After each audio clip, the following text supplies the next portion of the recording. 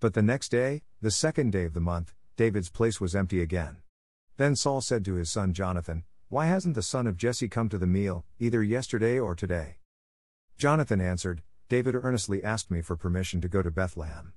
He said, 'Let me go, because our family is observing a sacrifice in the town and my brother has ordered me to be there. If I have found favor in your eyes, let me get away to see my brothers.' That is why he has not come to the king's table." Saul's anger flared up at Jonathan and he said to him, "You son of a perverse and rebellious woman. Don't I know that you have sided with the son of Jesse to your own shame and to the shame of the mother who bore you?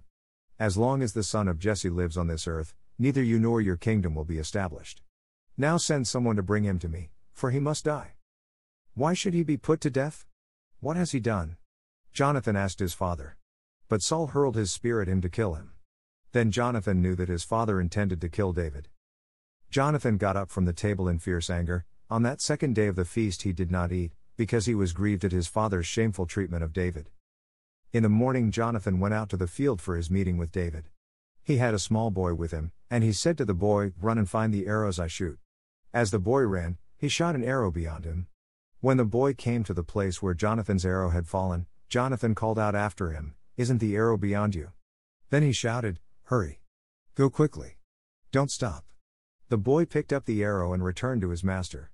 The boy knew nothing about all this, only Jonathan and David knew. Then Jonathan gave his weapons to the boy and said, "Go, carry them back to town." After the boy had gone, David got up from the south side of the stone and bowed down before Jonathan 3 times, with his face to the ground. Then they kissed each other and wept together, but David wept the most. Jonathan said to David, "Go in peace, for we have sworn friendship with each other in the name of the Lord, saying, 'The Lord is witness between you and me, and between your descendants and my descendants forever.'"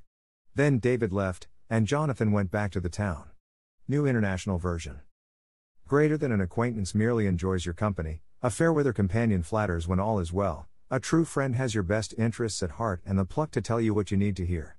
Greater than e bucchianeri, brushstrokes of a gadfly. Sometimes you think you know somebody, and you find out you really didn't know them well at all. It even happens within families, not to mention churches.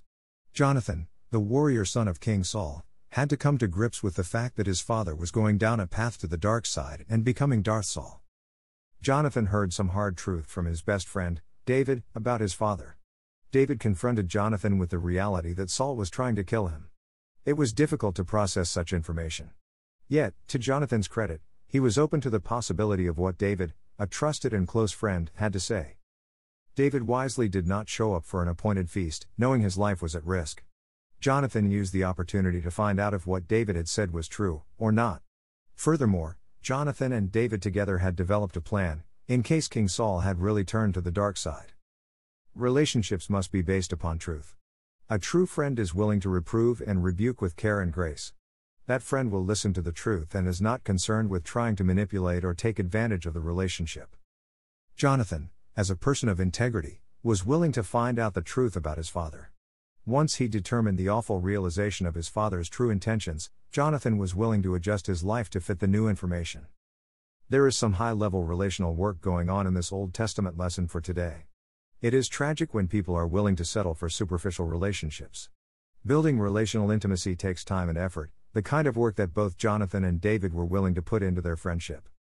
They found themselves in turbulent times, but the friends found their ultimate security in the Lord and continually reminded each other of God's ability to sustain them. Jonathan and David truly had a model relationship for us all to emulate. Sovereign God, you are supreme over all creation. May the glue of truth hold all of my relationships together. May they be centered fully and completely around the Lord Jesus, through the power of the Holy Spirit. Amen. Above icon of Jonathan and David painted by Br. Robert Lentz.